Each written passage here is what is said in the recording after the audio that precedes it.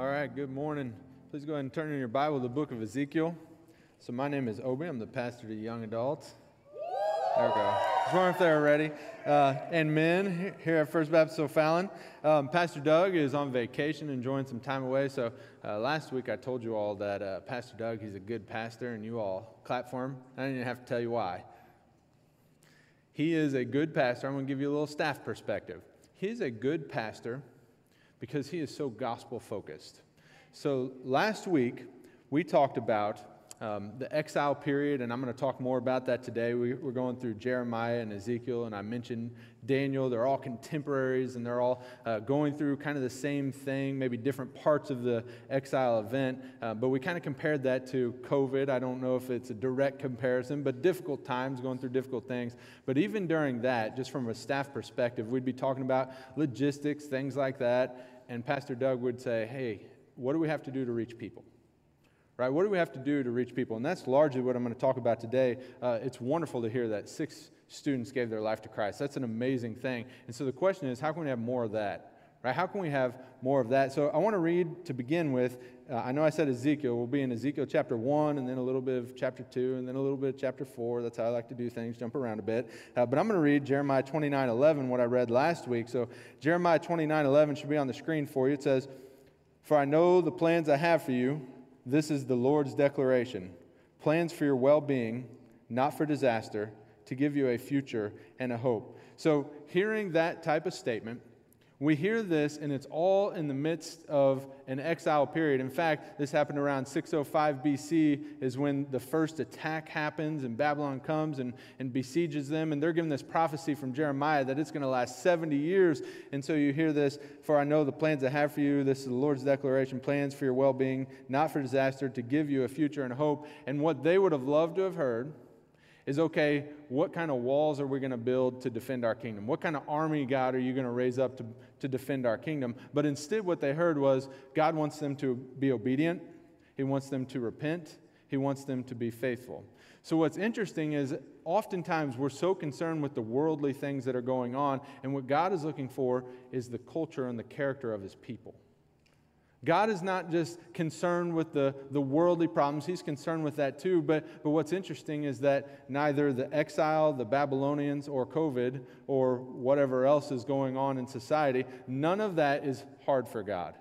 None of that's difficult. In fact, He's declaring in Scripture when He's going to end the exile period. 70 years in advance. It's a lifetime for us. But for Him, He says, here's where I'm going to end it. And He knows that other things are going to happen. He gives prophecy about the Medo-Persians and the Greeks and the Romans. He knows all that's coming too. But what He wants us to focus on is the culture and character of His people. He wants us to focus on growing closer to Him. He wanted obedience, repentance, and faithfulness. Now, what we're going to see today is we're going to see God sending this man Ezekiel in to really focus on the character and the culture of His people. And if we were to start to think about this and we start to remove ourselves from the things going on, right? There's plenty of things going on. But what about the character of our culture? Like if I just say that, some things start to pop into your head, right? Let's just take science, for example, right? It is now far more socially, culturally acceptable to say that evolution, that all things were spontaneously created and evolved over a long period of time, as opposed to a creator God who spoke and things were. Right? If we just took that one, but it's also more culturally acceptable to do things that are against Scripture in areas like sexuality. Right? We could think list after list after list after list of things that culturally, as we would like to say, culture is progressing, it's actually regression. It's actually going away from the things of God. But here's the difficult part is, what do we do about it?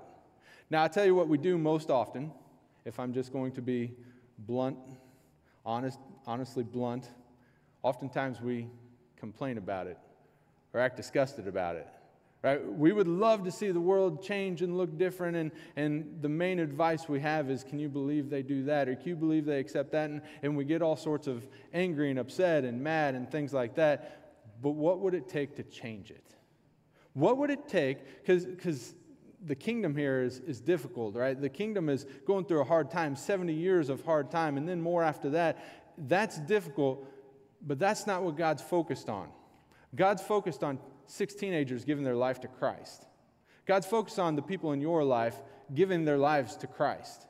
So the question is, how do we do that? What's God's plan? So I'm going to begin in Ezekiel chapter 1 just to get us some context here.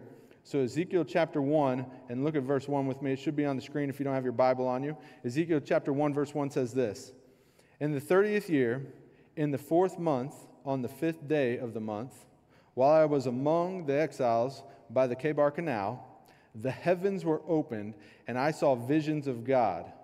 On the 5th day of the month, it was the 5th year of King Jehoiachin's exile. The word of the Lord came directly to the priest Ezekiel, son of Buzi, in the land of the Chaldeans by the Kebar Canal. The Lord's hand was on him there." And so I apologize to anyone who's a huge book of Ezekiel fan. I'm not going to read the rest of chapter 1. You can go home and read that yourself. It is spectacular, like some of the most interesting, if I'm honest, trippy type reading that there is. Like the heavens are open. When it says the heavens are open, like he sees some crazy stuff that's hard to even understand. We're not going to cover that today, but what I want to focus on is 2 things in this. First, in verse 1 there, where it says they're near the Kebar Canal. So what's interesting is that's a known canal. So archaeology has dug up different sites along this river that it's near, and there's Israelite campsites there. This is in the Babylonian province. So you'll have Jewish campsites, or for lack of a better word, a concentration camp type thing along this Kebar Canal. So it's one of those things where archaeology has confirmed the things that Scripture has said. This is a real thing that happened. Notice I didn't say this campsite is in Israel. That's because they're in exile, right? So I talked last week about Jeremiah. And Jeremiah, this invasion that happens that takes guys like Daniel and Hananiah, Mishael, Azariah, better known as Shadrach, Meshach, and Abednego. This thing that abducts them, they're young people. Their young people are abducted from this land around 605 BC. So this is happening if you look in verse 2 in Ezekiel chapter 1. It says, "On the 5th day of the month, it was the 5th year of King Jehoiachin's exile." Now, if you paid attention last week, maybe you watched online, you may recognize that name a little bit. Where you're like, wait, last week didn't he say King Jehoiakim? Yes, I did. This is a different guy. Different spelling. It's not the same guy. So what had happened is, around 605, when you have everybody abducted, about 7 years later in 598 BC, King Jehoiakim dies, and King Jehoiachin takes over. Now, what's interesting is the very next year is the second of what will be 3 times where Babylon comes and attacks this kingdom. So in 597 BC, they come in and they take all these different people again, and look who's one of them, the king. And then this says this is the 5th year of King Jehoiachin's exile. So he's been in there for 5 years, so around 593 BC. So hear this. I'll do this math real quick. I apologize for anyone who's like, oh, history and math, and why are you doing this to us so early in the morning? So 605 BC is when the first one happened. Around 12 years later is right now when this happens. Now, you ever been frustrated about something that happened and it was less than 12 years? Yeah, maybe like this morning, maybe you're getting your kids ready and you're like, oh, what's taking you so long? And it was like 5 minutes. They have been in exile for 12 years. The king 5, but the people 12. And we know from the book of Daniel that he's going to be there all the way till the next kingdom, which is going to happen 70 years later. So they're 12 years into captivity, and I'm just going to read Jeremiah 29:11 again to you. They can put it up on the screen. I make them jump around. I like to make sure the AV guys are paying attention. So Jeremiah 29:11 says, "For I know the plans I have for you. This is the Lord's declaration. Plans for your well-being, not for disaster, to give you a future and a hope." I know the plans I have for you, he says back in Jeremiah chapter 29. That's around 605 BC. And he says, I've got these plans for you. 12 years later, we're still waiting for these plans, God. We're still waiting for all this to come to be. We're still waiting for, what are you going to do for us? Like, at one time we wanted walls and an army, but now, man, we'd like someone to come rescue us. We'd like you to raise an army to come pull us out of Babylon. Our very king is sitting here in the land of the Chaldeans in Babylon in a camp in exile. Our king. Man, talk about a difficult situation. And it's in this situation that God's going to focus not on the circumstances, but on the character of the people. So, I'm going to ask you 3 what-if questions today, and we're going to answer them. 3 what-if questions. So let's go to the very end of Ezekiel chapter 1, just the last verse, verse 28. So after he witnesses this spectacular thing, really go home and read it. It's very interesting. It says in chapter 1, verse 28, "The appearance of the brilliant light all around was like that of a rainbow in a cloud on a rainy day. This was the appearance of the likeness of the Lord's glory. When I saw it, I fell face down and heard a voice speaking." So after this brilliant, spectacular thing, the glory of the Lord's there, and this prophet Ezekiel, who in chapter 2, as we get ready to hear what is essentially his commissioning to go into the people, the presence of God is so powerful right there that he falls down. And we're going to see in a second that he has to pick him up. But all this is happening while Israel's in captivity. So look at chapter 2, verse 1. Chapter 2, verse 1 says this. "He said to me, 'Son of man, stand up on your feet, and I will speak with you.' As he spoke to me, the Spirit entered me and set me on my feet, and I listened to the one who was speaking to me. He said to me, 'Son of man, I am sending you to the Israelites, to the rebellious pagans who have rebelled against me. The Israelites and their ancestors have transgressed against me to this day.'" So maybe you caught some of the words in there. This isn't going to be an easy mission, right? This isn't going to be people, it's like, oh, he's going to go talking to the nice Christian neighbors, and they're just looking for a church, and he's going to invite them to come to church. That's not who he's going to, right? Look at some of those words again. Look at verse 3. Rebellious pagans. They've rebelled against me. They've transgressed. So here's the first what-if question. What if God sent you on this mission? What if that's you? So often if we're going to tell people about Jesus, so often Christians, we're like, man, the circumstances weren't right. They weren't really having it. They weren't really listening. I'm going to tell you 2 different times when I was sharing the gospel with someone. This first one is where I was a little cowardly. I'm just going to do confession in front of a whole room of people. How terrifying, right? So I was working. There's this guy I was working with, and personal evangelism's always come kind of easy to me. I have no problems kind of becoming friends with somebody and then getting the opportunity to share my faith. But there's this one guy that he continually made kind of comments that let me know he was pretty hostile toward Christianity. And then he wasn't my boss, but he was definitely above me in authority. And so it was kind of that risk too. And so I'm just going to be blunt. I was kind of a coward in that moment. But God kept laying him on my heart. I'd go back to work day after day after day, and God would lay him onto my heart. And finally, there was an opportunity where he and I were in a conference room all alone, and there was if you heard the word of God speaking to you, it's like, okay, I was trying to make all sorts of excuses, but I'm alone in a conference room with this guy. There is absolutely no way I can get out of this one, so I share the gospel with him. I'd love to tell you that he surrendered to Christ. He didn't. In fact, if I remember correctly, he kind of tried to blow me off, and kind of all my thoughts were right, that he kind of didn't care. But should I have not told him? Of course I should have. Who knows what God's going to use in his life later on to use that seed of the gospel. But here's what I wish. I wish I had been bolder. I wish that I had told him about the God who I know that loves him and died to save him. That's what I wish. See, what if God sends me on this mission? I want to tell you this. God already has sent us on this mission.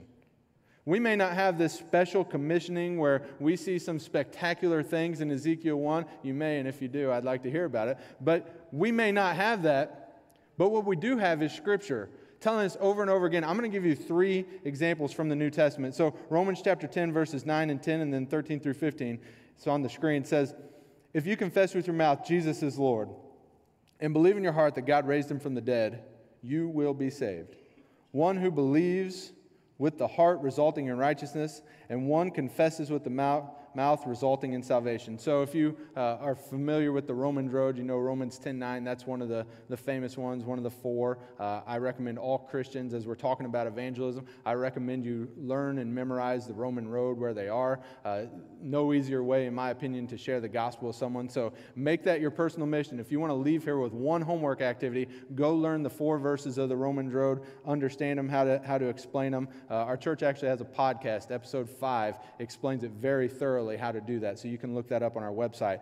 But so this says, If you confess with your mouth Jesus is Lord and believe in your heart God raised him from the dead, you will be saved. One believes with the heart, resulting in righteousness. One confesses with the mouth, resulting in salvation. So that's the good stuff, right? That's the stuff. It's like, yeah, I want to go tell people that, or I want people to receive that. And as we think of the culture and we think, man, why are they all turning away from God? And why is our culture sinking so fast in their beliefs? And why, if we just made a list of things, like not just the origin of life, but the sanctity of life, not just normal actions, but sexuality and so on and so on and so on. We think of how far our culture is going in different directions, and sometimes we as Christians would just like to clean up behavior, but behavior is not what God is after alone. God is after hearts, and hearts to be transformed by the gospel of Jesus Christ. That is what he's focused on. So when I hear this, that he says, Jesus, confess with your mouth Jesus is the Lord, believe in your heart that God raised him from the dead, you will be saved. We want people to believe that, but the question is how? So he goes on, look at verse 13. He says, for everyone who calls on the name of the Lord will be saved. And I just want to pause there for a second. That person that you have in your little circle of influence, we all have a finite circle of influence. We don't have the universal reach. We all have a sphere of influence. There are people in our life that may be affected by no other Christian than us. And there's some people that sometimes are in our sphere of influence that we think, oh, no way they'd ever accept it. This says, for everyone who calls on the name of the Lord will be saved. This is accessible to all. Whoever it is that is in your office at work, your college dorm, wherever, that's for them. But verse 13, look at this again. For everyone who calls on the name of the Lord will be saved. Look at verse 14. How then can they call on him who they have not believed in? And how can they believe without hearing about him? And how can they hear without a preacher? Now, before we lay all this at Pastor Doug's feet and say, okay, preacher, go tell him, it's talking about the practice of preaching, the utterance. It's not talking about the office of a pastor. This is for all Christians. We want all Christians to come to know Jesus Christ, but how can they believe if they haven't heard? And how can they hear about him unless people utter? And it says, verse 15, and how can they preach unless they are sent? As it is written, how beautiful are the feet of those who bring good news. Church, do you believe that today? Do you believe that when you're taking the gospel of Jesus Christ to someone, it is the most precious gift you could ever give to another human? You are offering them a message of eternal life. You're going into people who, as Ezekiel chapter 2 says, are essentially rebellious pagans. They don't believe. They don't care about what you care about. And you're taking the gift of life, not to just clean up an activity, make someone behavior a little better, but to pass them from death to life. Not just physical death to revive physical life, but from spiritual death to spiritual life. This is the gospel that we preach, but that's not the only passage. Matthew 28, verse 19 and 20. It says, go therefore and make disciples of all nations, baptizing them in the name of the Father and of the Son and of the Holy Spirit, teaching them to observe everything I have commanded you. And remember, I'm with you always to the end of the age. And I'm not going to pause on that. We'll go to Matthew 9, verse 37, 38. It says, then he said to his disciples, the harvest is abundant, but the workers are few. Therefore, pray to the Lord of the harvest to send out workers into his harvest. Now, I'm not focusing so much on those. I just wanted to give you a few examples. I'm telling you, you've already been sent. When this says in Ezekiel chapter 2, if you look at verse 3, he said to me, Son of man, I'm sending you to the Israelites, to the rebellious pagans who have rebelled against me. The Israelites and their ancestors have transgressed against me to this day. And we think, oh, what if I had that mission? I don't really want that mission. I'm telling you, you already have it. I'm saying in Scripture, I just pulled up 3 different passages. We could pull up a whole lot more. You already have that mission. And it's not just a mission of comfort and convenience where I say, well, I'm going to tell it to the people who will be comfortable with me and are okay with it. No, it's to everybody, including the rebellious pagans, including the person that you think would never receive it, never hear it. They couldn't care less. In fact, they're hostile, and it's Obi sitting in a conference room with a guy who he knows is hostile, that I should still have boldness to tell him. So the question is, what if God sent you on this mission? Go. And he has sent you on this mission. So go. But that's not all he says. Look at verse 4. Ezekiel chapter 2, verse 4. He says, the descendants are obstinate and hard-hearted. So you got two nice descriptions of people there, right? Hard-headed, hard-hearted. So I think and believe things different than you. I'm stubborn. I won't surrender my mind to you. But then hard-hearted might mean, oh, I understand it, but I just don't care, right? I don't have the passions for God that you have. So he says that's who he's descending. The descendants are obstinate and hard-hearted. Look at the rest of verse 4. I am sending you to them, and you must say to them, this is what the Lord God says. Whether they listen or refuse to listen, for they are a rebellious house, and they will know that a prophet has been among them. All sorts of descriptions there of different people. So the second rhetorical question is this: what if God sends me and they don't listen? What if God sends me and they don't listen? You see, we would like to have every opportunity just work out perfect. If I go share the gospel, man, I get out of my comfort zone and I go talk to someone about Jesus Christ, and then, man, I did my part, and so shouldn't they all be saved? I mean, I took a humongous step. I shared my faith with someone. Shouldn't they all be saved? And the fact is they're not. I tell my young adults this story a lot. There's an instance where me and this other guy I was working, and we're in this room where we're supposed to be there for several hours, and we're just sitting there. And we're not sitting there because we're slacking off. Like, our job was to sit there and chaperone. So we're sitting there for several hours with nothing to do. And so I'm going to talk to him about spiritual things. And so this guy, he gets to the point where he's basically in tears, and he's brokenhearted, ready to receive the gospel, but he refused. And I was like, man, what's holding you back? And he confessed to me that he had a secret sin in his life that he did not want to give up. And I said, Jesus says, come as you are. He's not saying, you do need to repent, but he's not saying that you have to, that you're just going to be miraculously changed. Now, sometimes that happens. Sometimes people give it up, but a lot of times people carry a struggle with them, and God wants to work on them through a whole process of life. And then he essentially said to me, I don't want him to work on me. Right? So he knew the gospel truth. He knew that he was a sinner before a holy God. And to be frank, he wanted to stay that way. He wanted his sin more than God. I'm telling you, there's nothing I can do about that. Right? If you go share your faith with someone and it doesn't work out, that's not about you. It feels like they're rejecting you, but they're rejecting God. It essentially has nothing to do with you. It's all about God and their relationship with God, and that decision is always going to be between the heart of an individual and God. And maybe there's someone sitting here today, and that's you, and you don't want God to touch your sin. You want him to stay away from you. And I'm saying there is a God who loved you and died to save you because sin is your enemy, and he wants to save you from it. I had another instance where there was this lady that I was talking to about the faith, and again, it was kind of the same thing, that she was brokenhearted about her sin, and she was crying, and so I had explained the Roman road to her. I was like, hey, you want me to kind of lead you in prayer, and you can accept Jesus? And she said no, and I was like, it was hard to understand. She's crying. I was like, clearly you're touched by this. Like, what's stopping you? And then she confessed to me that her family was in a business that was they had their hands in a business that was filled with sin, for lack of a better word. The whole enterprise was a sinful enterprise, and she felt by following Christ, she was essentially condemning her family. Of course, I tried to talk to her about her own individual salvation and stuff, and then even the importance of eternity over the business of her family, and she just chose no. And we could take that to heart, because the question I asked you again is this: what if God sends me and they don't listen? Did you hear what he said? Look at verse 4 again. The descendants are obstinate and hard-hearted. I'm sending you to them. Is that the people you want to go share the faith with? The descendants are obstinate and hard-hearted. They're hard-headed, hard-hearted. They don't listen to people. When they do listen, they don't care about what you have to say. That's who I'm sending you to. Think about the people in your life. I hope that today, one of the things you're doing is you're thinking about the people that God has placed you near. There are people that God has placed you near that need to hear the gospel of Jesus Christ. I think about this. We have around 1,200 to 1,600 every weekend come to church. What if every single Christian who comes to this church over the next year led one person to Jesus Christ, and all of a sudden we double in size just because we all did one? What if every Christian in every church in this region led one person in the rest of the year? This is not a Herculean task, right? This is saying share your faith with one person for the rest of the year, and all of a sudden The Christian population in the region of the Metro East all of a sudden doubles because every single Christian led one person to Jesus Christ.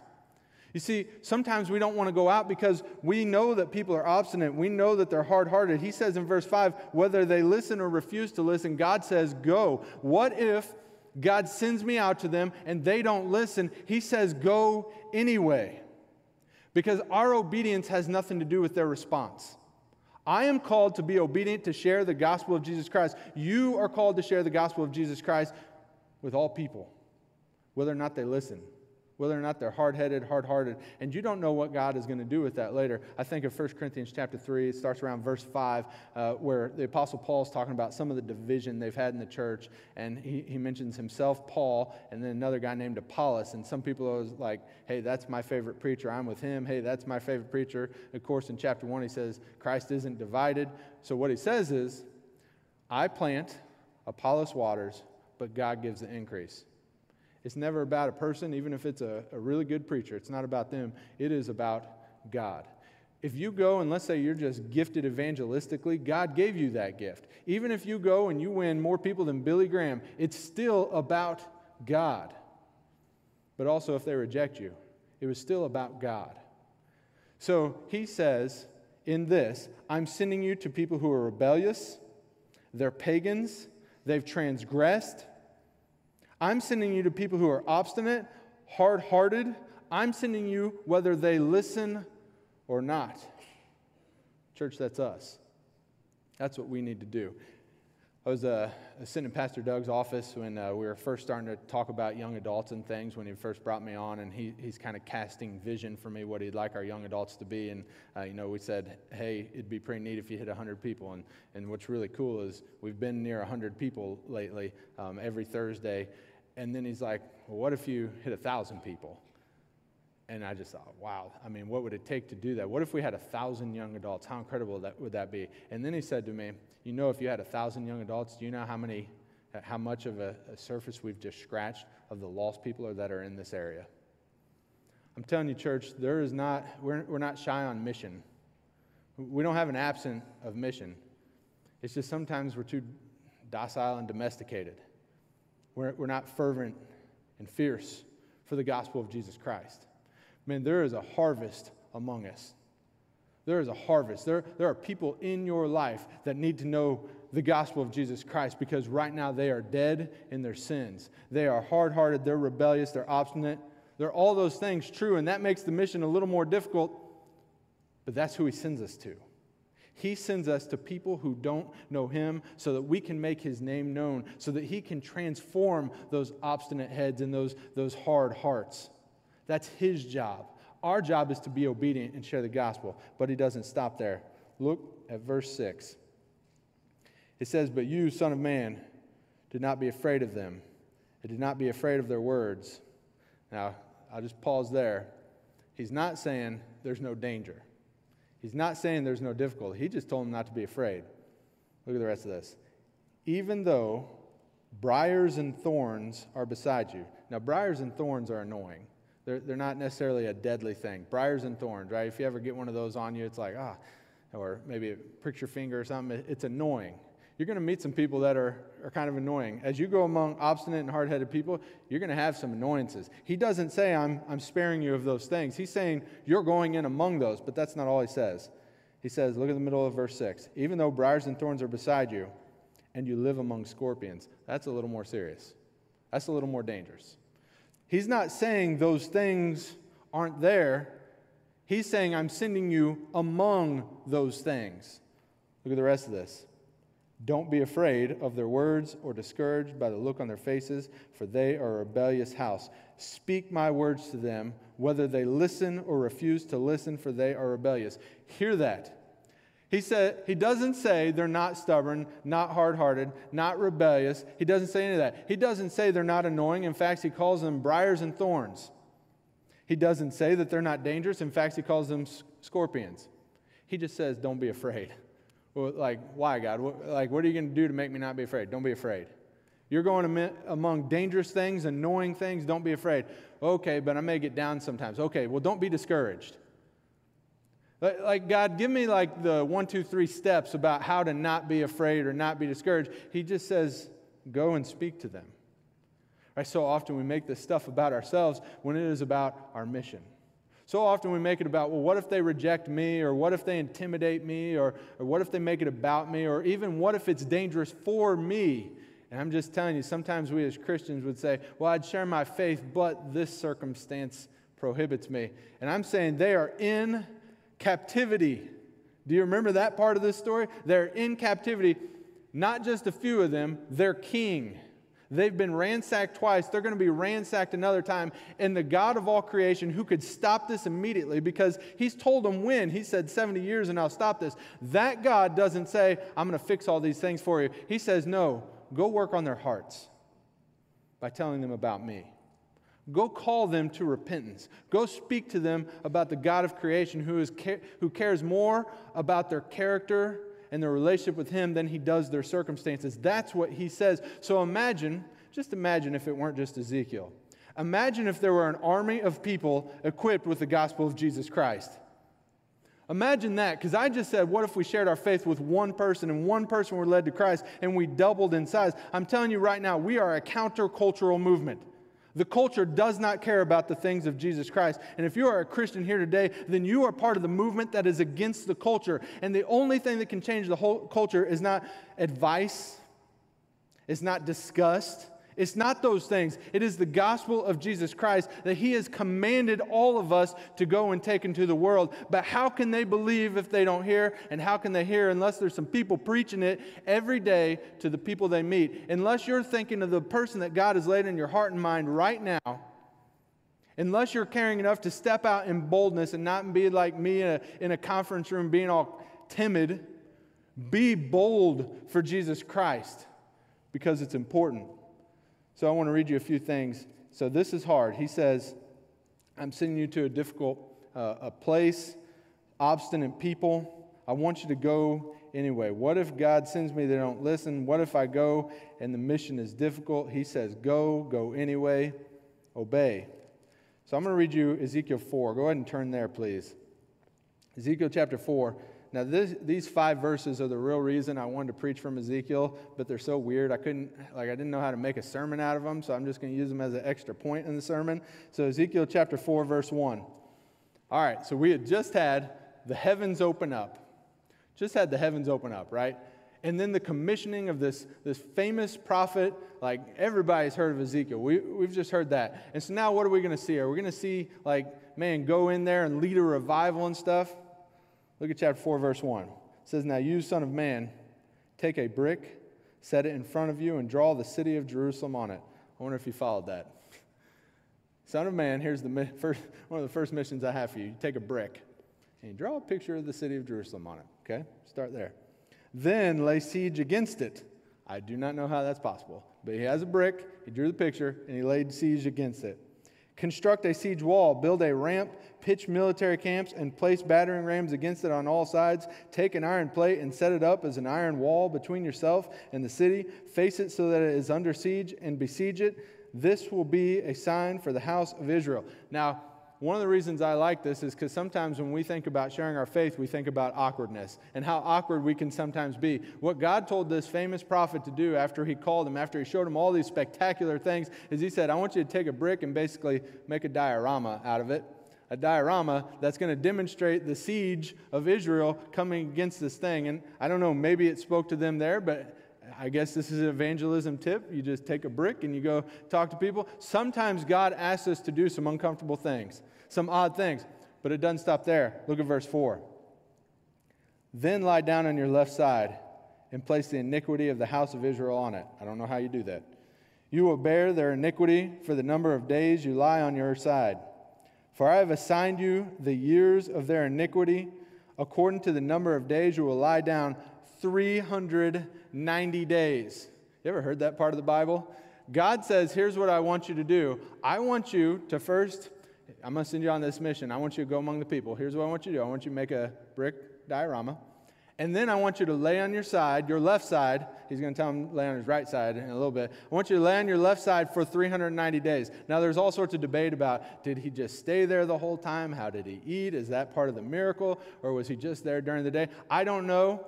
I tell you this, the older I get, the more I have to turn over because every morning I wake up and my shoulders hurt. He had to lay on his left side for 390 days. Sometimes God asks us to do some difficult things, sometimes some uncomfortable things. Do them anyway. You've been given the gospel of Jesus Christ. It was not about defeating the Babylonians.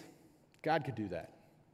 God, whatever circumstances, God can handle that. He's not worried about that. It's about capturing hearts with the gospel of Jesus Christ. He sent Ezekiel to people who are hard-headed, hard-hearted, like scorpions. All the things about them, those are true. And he said, go anyways. And the question is why. I'm going to read you one last passage from Ezekiel. It'll be up on the screen. Ezekiel 18. I'm going to start in verse 23. It says, do I take any pleasure in the death of the wicked? This is the declaration of the Lord. Instead, don't I take pleasure when he turns from his ways and lives? And I'm going to skip on down to verse 30. Therefore, house of Israel, I will judge each one of you according to his ways. This is the declaration of the Lord God. Repent and turn from all your rebellious acts, so they will not become a sinful stumbling block to you. Throw off all the transgressions you have committed, and get yourself a new heart and a new spirit. Why should you die, house of Israel? For I take no pleasure in anyone's death. This is the declaration of the Lord God. So repent and live. If you're here today and you've never trusted Jesus Christ as your Lord and Savior, that's the message to you. God does not want you to be separated from Him for all eternity in a real place called hell. But you will be if you don't trust Jesus Christ. The picture of Scripture is this. The picture it paints of you is that everyone is a sinner, and the wages of sin or the earnings of sin is death, and that's why Jesus Christ came to die in your place. But to receive that gift, you have to place your faith and trust in Him and make Him Lord of your life. And if you haven't done that, I hope you'll do that today. But then I want to tell Christians this. I want to talk to you about this message. God takes no pleasure in the destruction of the wicked. God is calling all people to repent, including the hard-headed people that you know, the hard-hearted people you know, the rebellious people that you know, the people that are close to you that you're like, oh, they would never receive. They might. And this is about life and death, eternal life and eternal death. And we have been given a commission like Ezekiel. And the reason I read you Ezekiel chapter 4 is you know that God's not like only do the comfortable things. Sometimes God asks us to do some weird and uncomfortable things and do them anyway. Sometimes there's a person that you may have to talk to that it's going to be all sorts of awkward. Do it anyway because it's about life and death. Sometimes you may have to risk something for God. You may have to go among briars and thorns and scorpions to bring the gospel of Jesus Christ to someone who knows it. Do it anyway because the people you know are worth it. Here's what I hope. I hope that everyone here today is thinking of at least one person. What if you led one person to Jesus Christ? And if you say, well, I don't really know enough to share someone. If you are a Christian, 1 Peter 3:15 says, always be ready to give an answer to anyone who asks you a reason for the hope that is in you. So I'll slow that down. What is the reason you have hope? Jesus. Do you know what Jesus has done for you? Then tell that to someone. Share that. Share that message about why you can have hope beyond this life, and it's because of Jesus Christ. You know that. So in a moment, we're going to have a time of worship and prayer, and so I invite you, you can stay in your seats and pray. I want you to pray for a person that's in your life. I want you to take this time, pray for them, and then as you finish, you can stand and sing. We'll have a Deacon of the Week here if anyone has questions or wants to talk or pray with someone. I'll also be at the connection point out there if anyone has a question. And if you're here today and you've never trusted Jesus Christ as your Lord and Savior, I invite you to. There is a God of all creation who is calling you to repent and live. Let's pray. Father God, you are a good God, and I thank you for the privilege that it is to speak your word. And God, it is not just my privilege. It is the privilege of all who have come to know you. And God, I pray that we take that privilege. I pray that we take this mighty army that is not domesticated and docile, but can be fierce and faithful and passionate for you. God, I pray we take this mighty army and we go out into the world, a world that is against you, a world that is counter Christianity. I pray we take this gospel message that can change hearts and lives, and instead of griping about how things have gone wrong or being disgusted with other sin as if our sin were better, instead of that, God, we tell people about the gospel of Jesus Christ that can save souls and transform lives and restore relationship with you. Place someone on our hearts today, God, and let us not stop at one. Let us begin with one. Praise Jesus' name. Amen.